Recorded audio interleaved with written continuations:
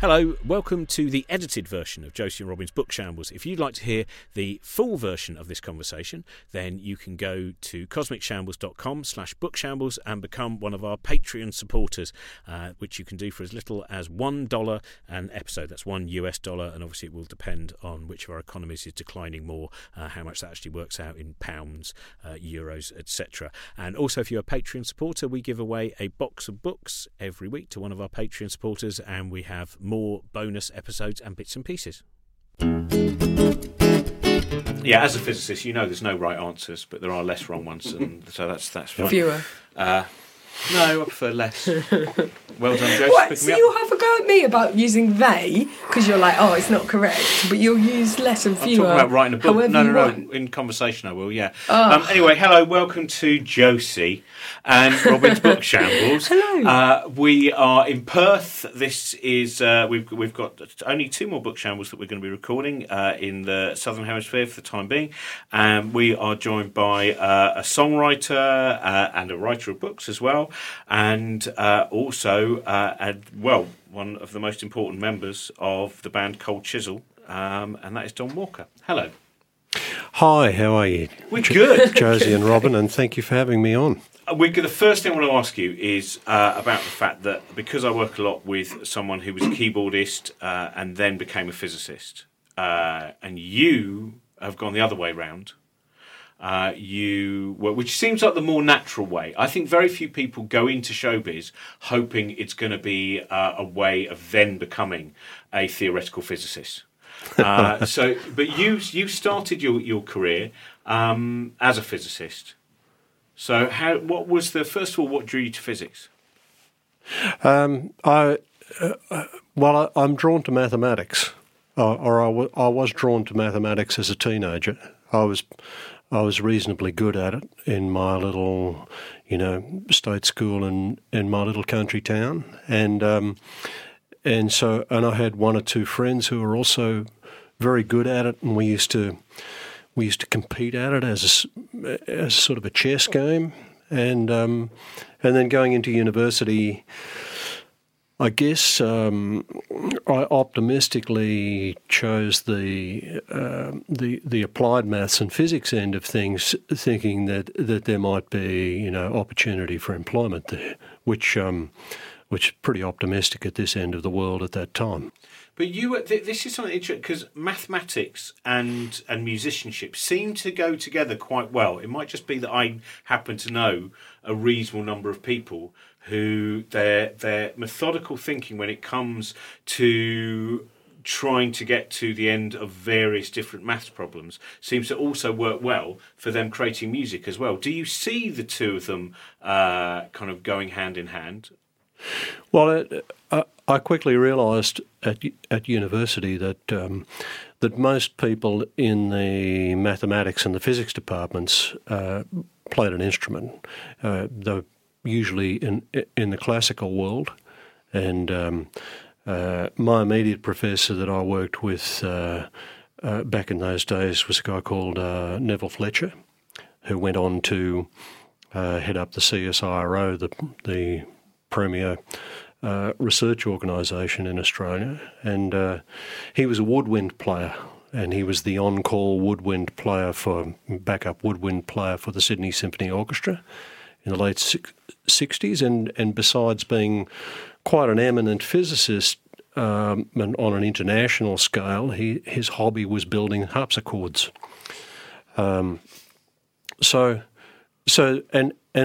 There were very few people that I knew in those faculties that weren't drawn to music in some way. But there are considerable dangers in approaching music from a pure mathematical viewpoint, and you can very quickly wind up doing dance music. And you consider that to be one of the greatest risks. That's right. Cold Chisel became just a huge band. Was there a point where you were going, right, physics and maths, I do seem to be spending more time on the road now. There is a point where you have to lose the security of the career that you have and take the risk of, Yes, there was. In my mind and my heart, I was being drawn a lot more into rock and roll, even when I was an undergraduate, and finding it more and more difficult to concentrate on what I should have been concentrating on, which was, my coursework, and you can see that in a graph of my results. I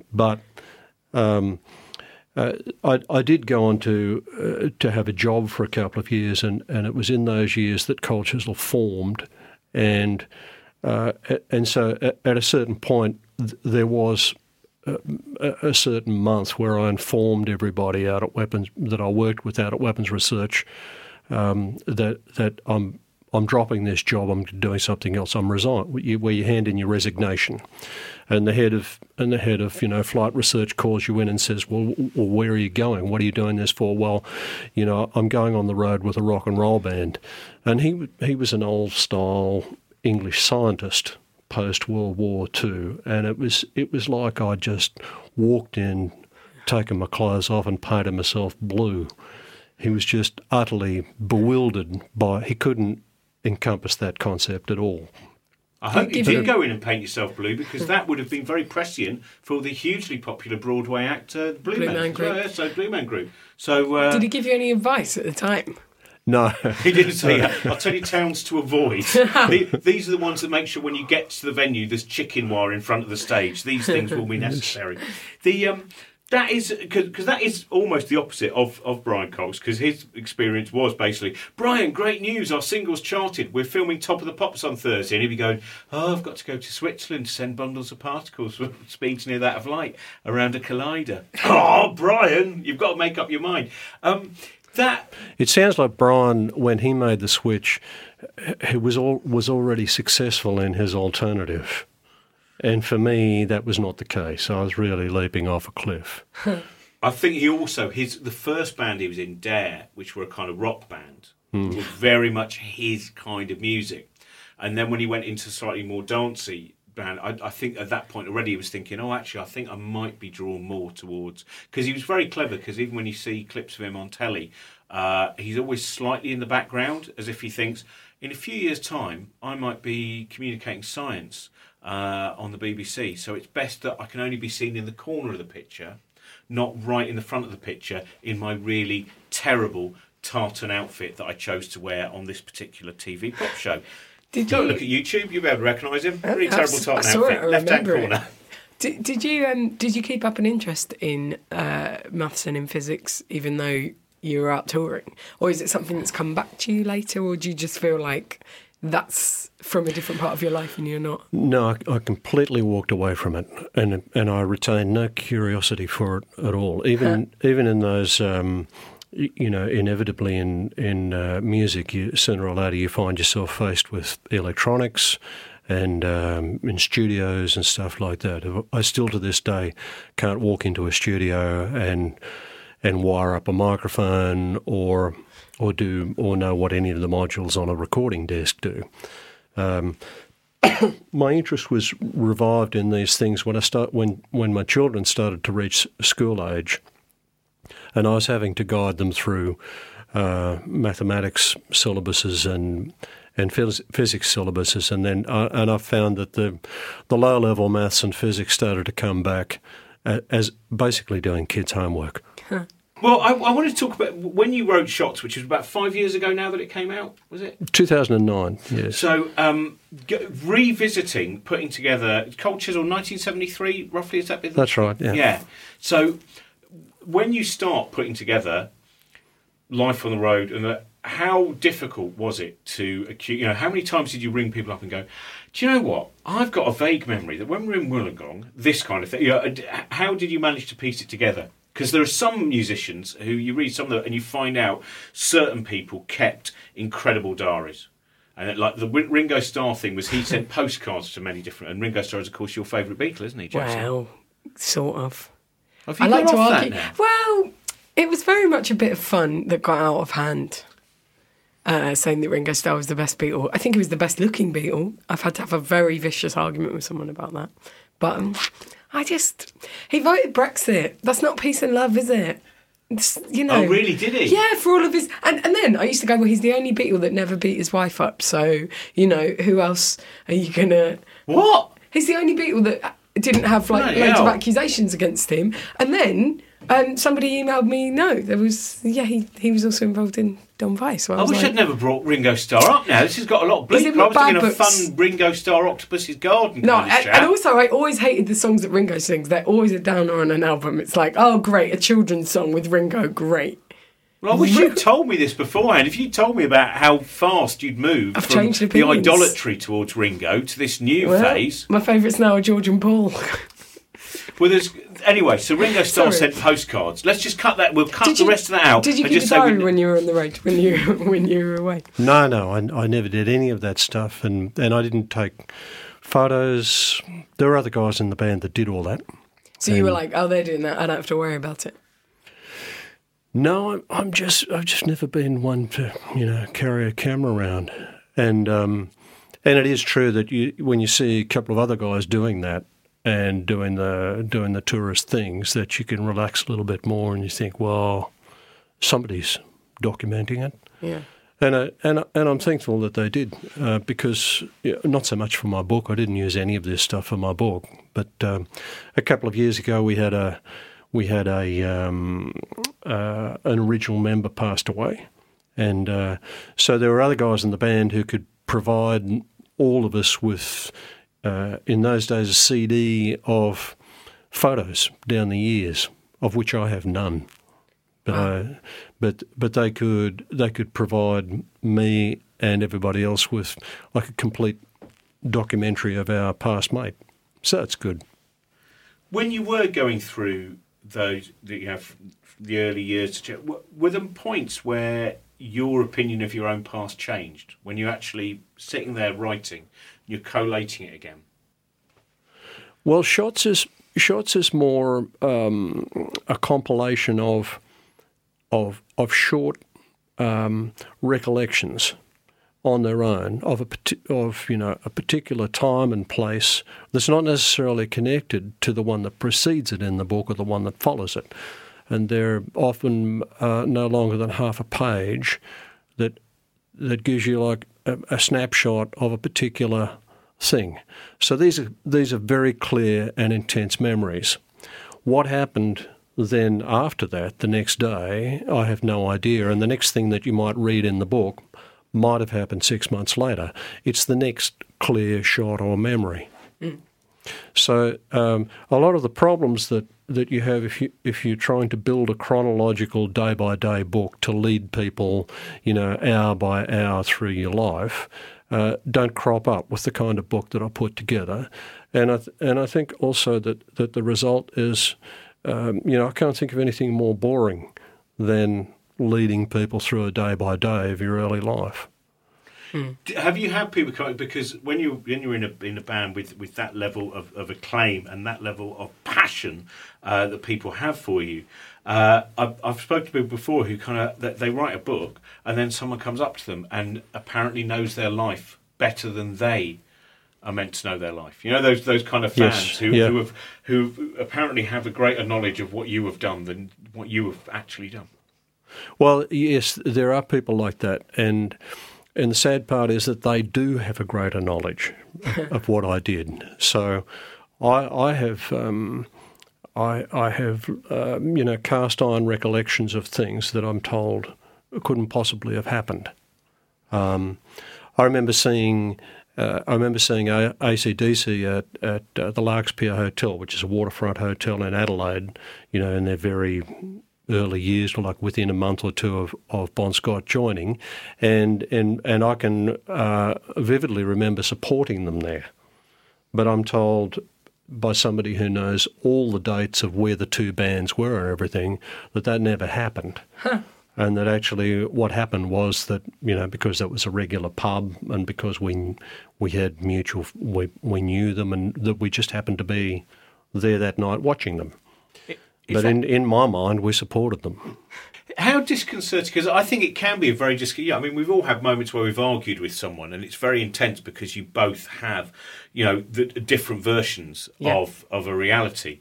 How do, because there's things like flashbulb memories, which flashbulb memories are those very intense memories, quite often kind of traumatic memory, which they apparently, talking to various neuroscientists, including Dean Burnett, who we've had on this, that those are often quite firmly imprinted.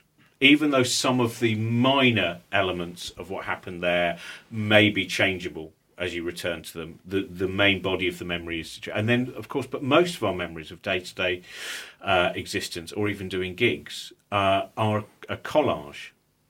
Yes. Yeah, and did you find that when you were returning and putting together so many different memories, did you ever have a battle with yourself as well? Just going, hang on a minute, let's work out, because I used to think that was the memory, but now I'm not entirely sure it is.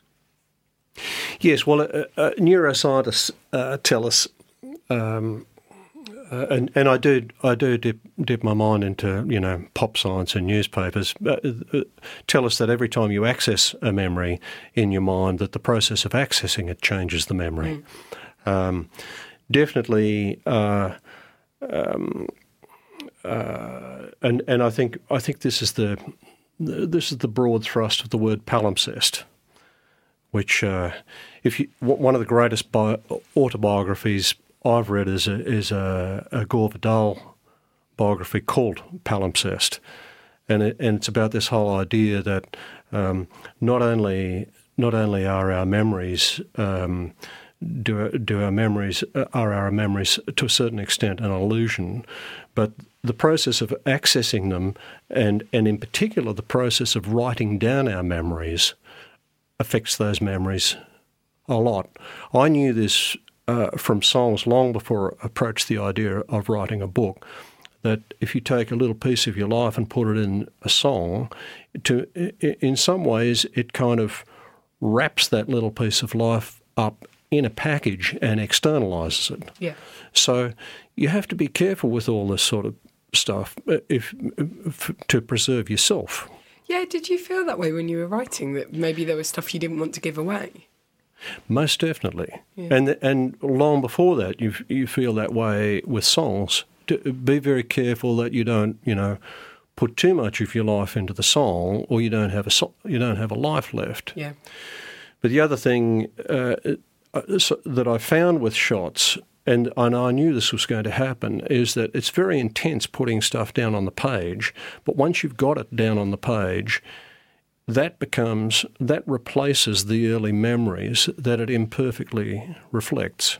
Yeah, it's funny. I've definitely had that experience with writing for on stage. You say the thing over and over again. You can't remember with any clarity what's true and what's false about what you've written and what's been embellished. And yeah, you sort of set something off into the world. There's a great quote from George Louis Borges where he says, in the act of writing something that you've experienced, you transform yourself. You cease being an actor and you become a witness. Mm.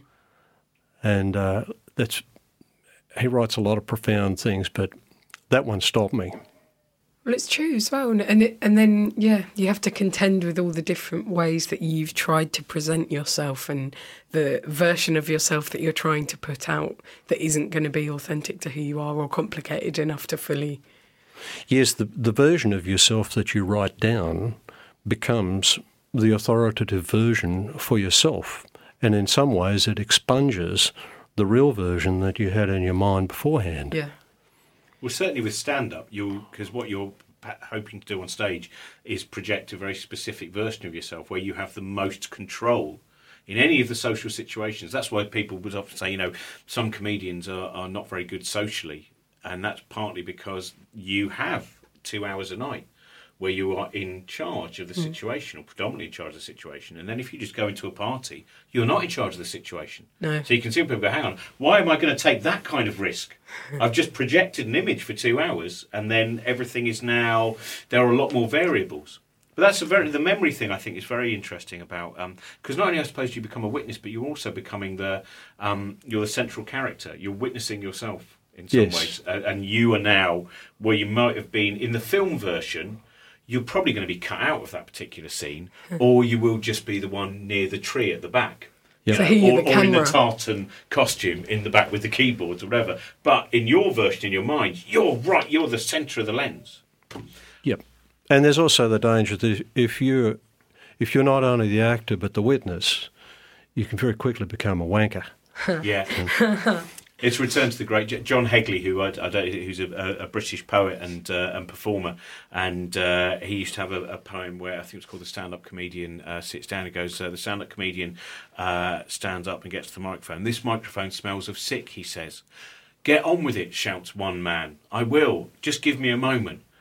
Then the man shouts, "Get off!" This is a praise to you, by the way, who says, and he has this whole little dialogue with himself about what's going on stage, and he says, and then the comedian thought of a line so witty, so incisive that all further heckling was made redundant. Unfortunately, he thought of it on the bus home. And that's kind of it, isn't it? It's our bus home thoughts that we then go, do you know what? I'm going to take my bus home thought. Straight into that's there. actually going to be the end of the story, but I won't be on the bus. I'll just be standing there, face to face, nose to nose. Now, Wait, sorry, go on. No. Well, you mentioned Borges, which is always he's such a tricky one to pronounce. Cause Yeah, I get worried about that as well. Sometimes I Jorge deliberately don't Borges. even read him because I realise that I can never reference him for fear that I'll say Borges or something like that and it'll all be a screw up. Yeah. And I remember at university first being introduced and thinking, this is very difficult for me. I'm not cultured. Is that somebody that you really love to read? Like, who are your favourite people that you that you love to read? He's a favourite, but he's a favourite in early life because. My original literature, I spent a great deal of my early life reading comics and science fiction. So I'm not a literary person, but you can go very easily from comics to Borges because everything is short stories. His language is like crystalline, clear and simple, but the stories curl your mind, and they're short, and so you walk around for the rest of the day in a bit of a daze, trying to untangle this, not untangle, but trying to straighten out how did he switch me around and push my head into that kind of daze. So early in life, I read a lot of his stuff because, and there's not a lot to read, just because it was easy to read, and we didn't have many gigs, and I didn't have much else to do. I only happened across a book of his 2 weeks ago in a bookshop in Singapore that I hadn't read. So I grabbed it, and that's where that quote came from. That's how I can sit on your book show and appear to be literary. Yeah, whatever's most recent is always most relevant in the conversation. Like, well, actually. Yeah. So what's the book that you've most recently read of his? It's called Brodie's something. It's a book of short stories that he wrote quite late in life when apparently he hadn't written for a couple of decades. So he was around 70 when he wrote it. So I can't tell you Brodie's what, because I'm getting quite elderly myself. That is a really exciting moment, though, I think, when there are certain authors where you just go, I better not read all of their stuff, because I don't want to live in a world where I go, there's nothing more of this person to read. And then that excitement where you find out that there was actually a book that you didn't even know existed. Yes. And that's a real... Who else are the authors where... I mean, do you generally find that, again, from travelling and being on the road and touring, that short stories are a useful thing? You can't get immersed in a 800-page novel, but to go in between sound checks, in between now the move between hotel and back, there's time for 10 pages, 20 pages. I can't say that I'm a big short story reader. I should be, for all the reasons you mentioned, and but no, if you mentioned the great short story writers, I probably haven't read them. So it's mostly novels, and I've got my reading always gets hijacked. I have the books that I intend to read, and that I bought and are sitting there, and and then and then there's the books that somebody gives me or that I spot in a bookshop, and I buy that, and it hijacks me sideways for a while. What's been your book of the great? Because we've all got that thing where at the beginning of the year, and you go, "This will be the year that I read James Joyce's Ulysses." It really will. And then, as you say, one book arrives, and then you notice a thing in a shop, and then you go, "Next year, I'll read it." There's sometimes there are classics, aren't there? That in your mind you go, "The truth of it is, I don't think I ever will read this, but I will always have the intention, that noble intention Right. of definitely reading it." I have a book of the Gnostic Gospels that were discovered in Egypt somewhere in the last 25 years, and somebody's put all of these in a book which I've read half of, and I got stuck on one particular one, which knocked me out, and I've read that twice. And I'm halfway through reading it again, sort of, and notating it. And it's my intention to read all of those, but it's quite a thick book of Gnostic Gospels, and I will get through it, but that's going to take me years. What was it that knocked you sideways with the one that you keep returning to? Well, it's a I have never been educated. My education is in maths, so I don't have a humanities education. I'm intensely interested in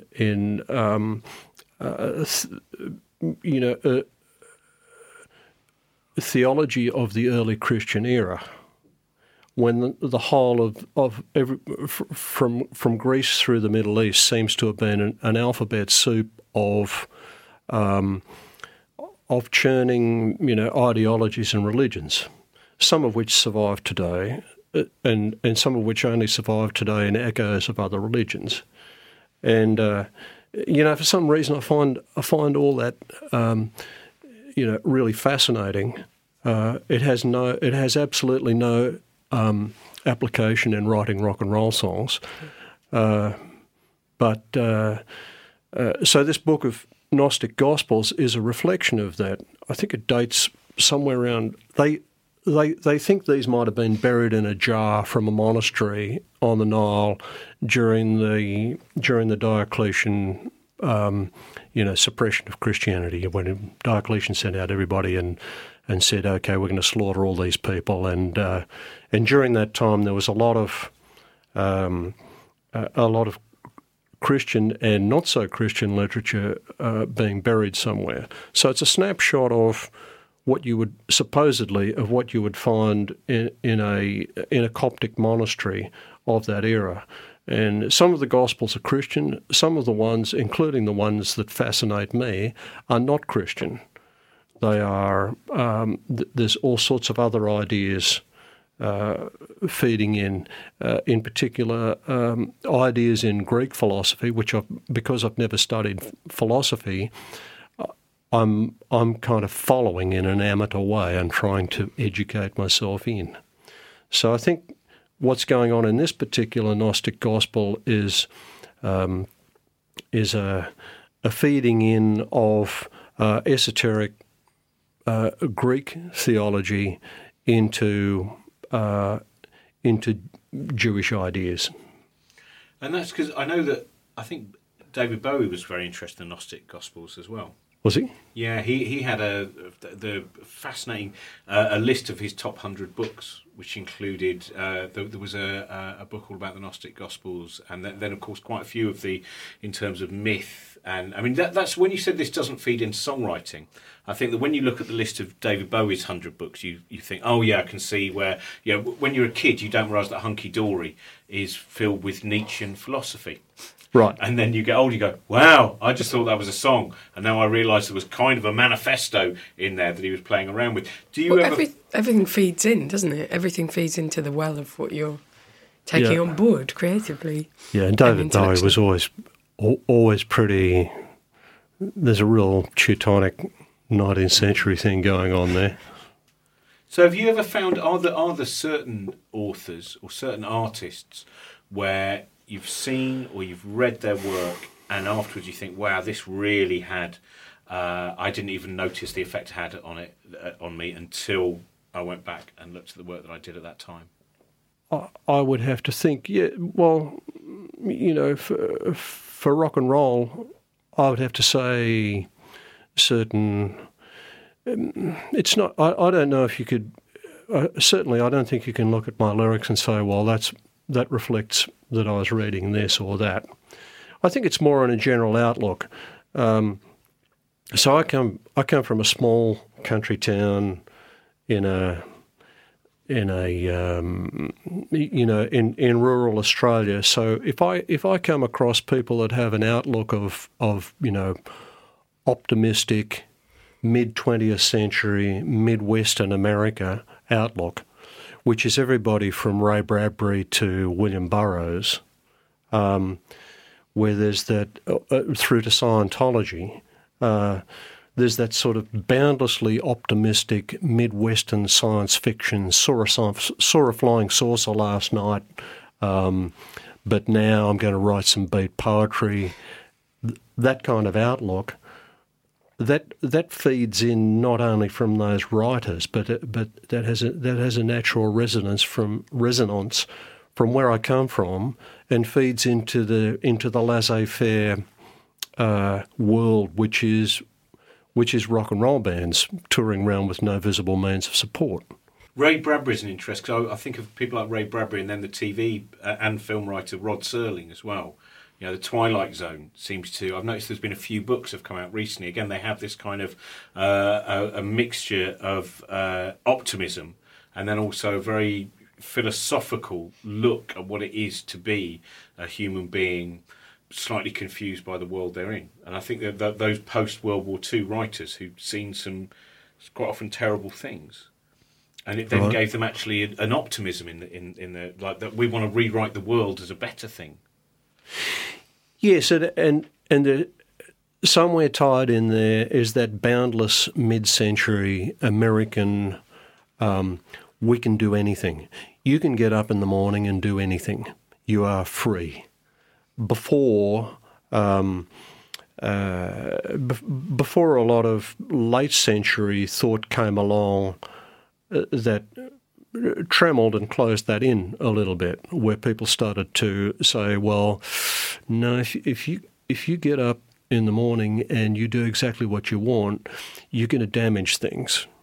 And that became the trend that I've noticed from mid-20th century through the now, that the gradual closing in of that freedom. Well, there's that. I read this article. This is like one article my friend recommended me about the different stages of capitalism focusing on provoking one emotion in general in people in order to keep itself going. And so to begin with, at the start of the 20th century, it's misery. And then in the mid-20th century, it's boredom. And then in the late 20th century and the early 21st century, it's anxiety. And so you can see how that theory can be kind of shown through culture, because in the 50s and 60s you've got people who are like, I just want to rebel, I just want to do things, I just want to get out there, I'm so bored, this can't be all there is, shut up mum telling me what I'm supposed to be doing and how the world is. That's not how the world is, I'm bored, I want to do this. And then more recently it's like, oh god, everything's falling apart, no, we can't do anything, yeah, I certainly think that there's been some kind of cultural shift, and that's definitely been reflected creatively. Even in the terms of how people wrote sci-fi, like people writing sci-fi in the middle of the last century, it was, even when it wasn't utopian in what it was saying, it was kind of utopian in the sort of brushstrokes of it. Whereas now absolutely. It's a lot more apocalyptic. People are always like, well, Earth is dead, so we had to try and start a colony on Mars. Whereas before it would be like, in the Mars civilization, the giant mining corporation, it was sort of... We were terraforming everything. Yeah. I'll tell you what, we'll think on that, and we'll get back, because I love talking about science fiction anyway. Yeah, me too. But thinking about growing up because various people that I've spoken to who grew up in country towns in the kind of 60s and 70s in Australia, they will talk about waiting for books. you know, that sometimes it was hard to get what you wanted. You know, growing up near London, there's access to so many things. You just take it for granted. Sure. You can get hold of all these things. Did you find yourself kind of that impatient of like waiting for the new, you know, science fiction comic to come out, or did you have reasonable access to a variety of books? No, it's in a place where I grew up. I don't think there was a bookshop. There was a newsagent that sold books. I had access to books, but I didn't take much advantage of it in that my mother in midlife decided to do a university degree and to do a humanities degree. So she had books around the house that wouldn't be seen normally in the average farmhouse. What kind of things are you talking about? Oh, well, she was studying everything from, you know, poetry, Yeats, the great novelists, you know, the standard English literature of the time. In an era where I think when she did start working at university, and she and some friends were talking about setting up Australian literature studies, there were still people in English faculties at that time who were telling her, well, is there any? Which quickly changed. But back to your question, mainly what we used to wait for in country towns were records, because there was very good access. There were very good record shops, so you could get within 10 months of you reading about something in fanzines, you could get that record. I can remember being at school and somebody had access by post to a fanzine. There's no internet then. Yeah. Somebody was getting monthly fanzines from Los Angeles, so we were getting pictures, these grainy pictures, because the fanzines were very, very low production quality, grainy pictures of the Doors on stage in a little club. And we had no idea what they sounded like. But you just think, these guys seem really cool, and I love what's being written about them. Here's this guy in leather pants, and he looks like some kind of dark god. We all had very clear ideas in our mind of what this guy must sound like. Do you remember when you actually heard the music and how you felt about it? It sounded nothing like the picture. And what did you think? But were you like pleased or disappointed? Like how was the experience? I'm very pleased. It quickly got used to the way it sounded and loved it. But the initial hearing was a shock. It didn't sound like the picture I had in my mind at all. Well, we're going to see you, though when people hear this, it will be in the past. We're going to see you tomorrow evening.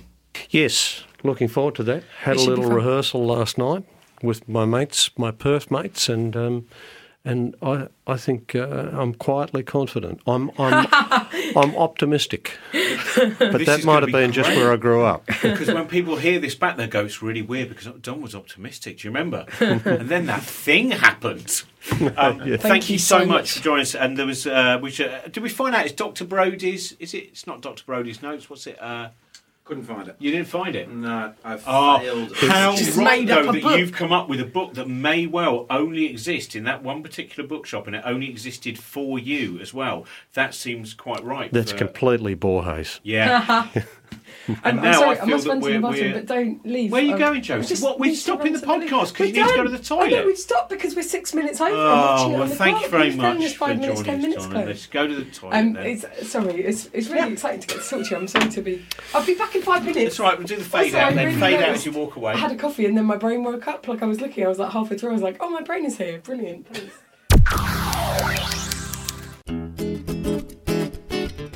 Thank you very much, as usual, to all of our Patreon supporters. And this week, our special thanks go to Daniel Hogg, Leonie Connellan, Kate Cornish, Kate Lunn-Pigula, Alex Preston, Mark Atherton, Ian Foster, Philip Coburn, and Gold.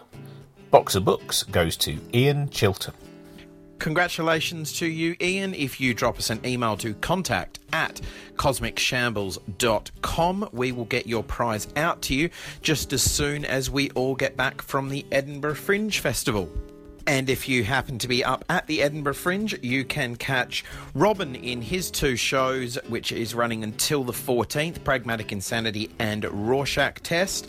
And then Josie is doing 3 late-night shows from the 14th at Summerhall. And you can also see lots of our previous Book Shambles guests who are on the Fringe with lots of shows. People like Barry Crimmins and Sarah Pascoe, John Luke Roberts, Joe Neary, Tom Ballard, Ursula Carlson, all sorts of people. So make sure you check them out. And we should also quickly mention that our guest this week, Don Walker, his new album with the trio Tex, Don and Charlie, that being Charlie Owen and Tex Perkins, who you probably know from The Cruel Sea and Beasts of Bourbon. So their new album, You Don't Know Lonely, has just been released. And if you are listening to this in Australia, they are on tour either now or very soon, or they've just been on tour, depending on when you're listening to this. And if you would like to go in the running to win the box of books in future episodes, as well as get extended episodes and bonus episodes, then you can become a patron. I don't know what it is, actually, and I never know when we tweet, because the site is Patreon, but obviously you become a patron on Patreon, but I don't know if you are a Patreon rather than a patron because you're on the Patreon site. Who knows? Someone will tweet us and tell us, no doubt. But if you would like to support the show so we can keep making it and get all that lovely extra stuff, go to cosmicshambles.com/bookshambles, click on the Patreon link there, and you can go and pledge as little as $1 an episode to get all the bonus goodies and help pay for studio costs and everything else that goes into making this show. Hope you enjoyed this episode. We will be back next week. Thanks for listening. This podcast is part of the Cosmic Shambles Network. Josie Robbins' Book Shambles was produced by Trent Burton of Trunkman Productions.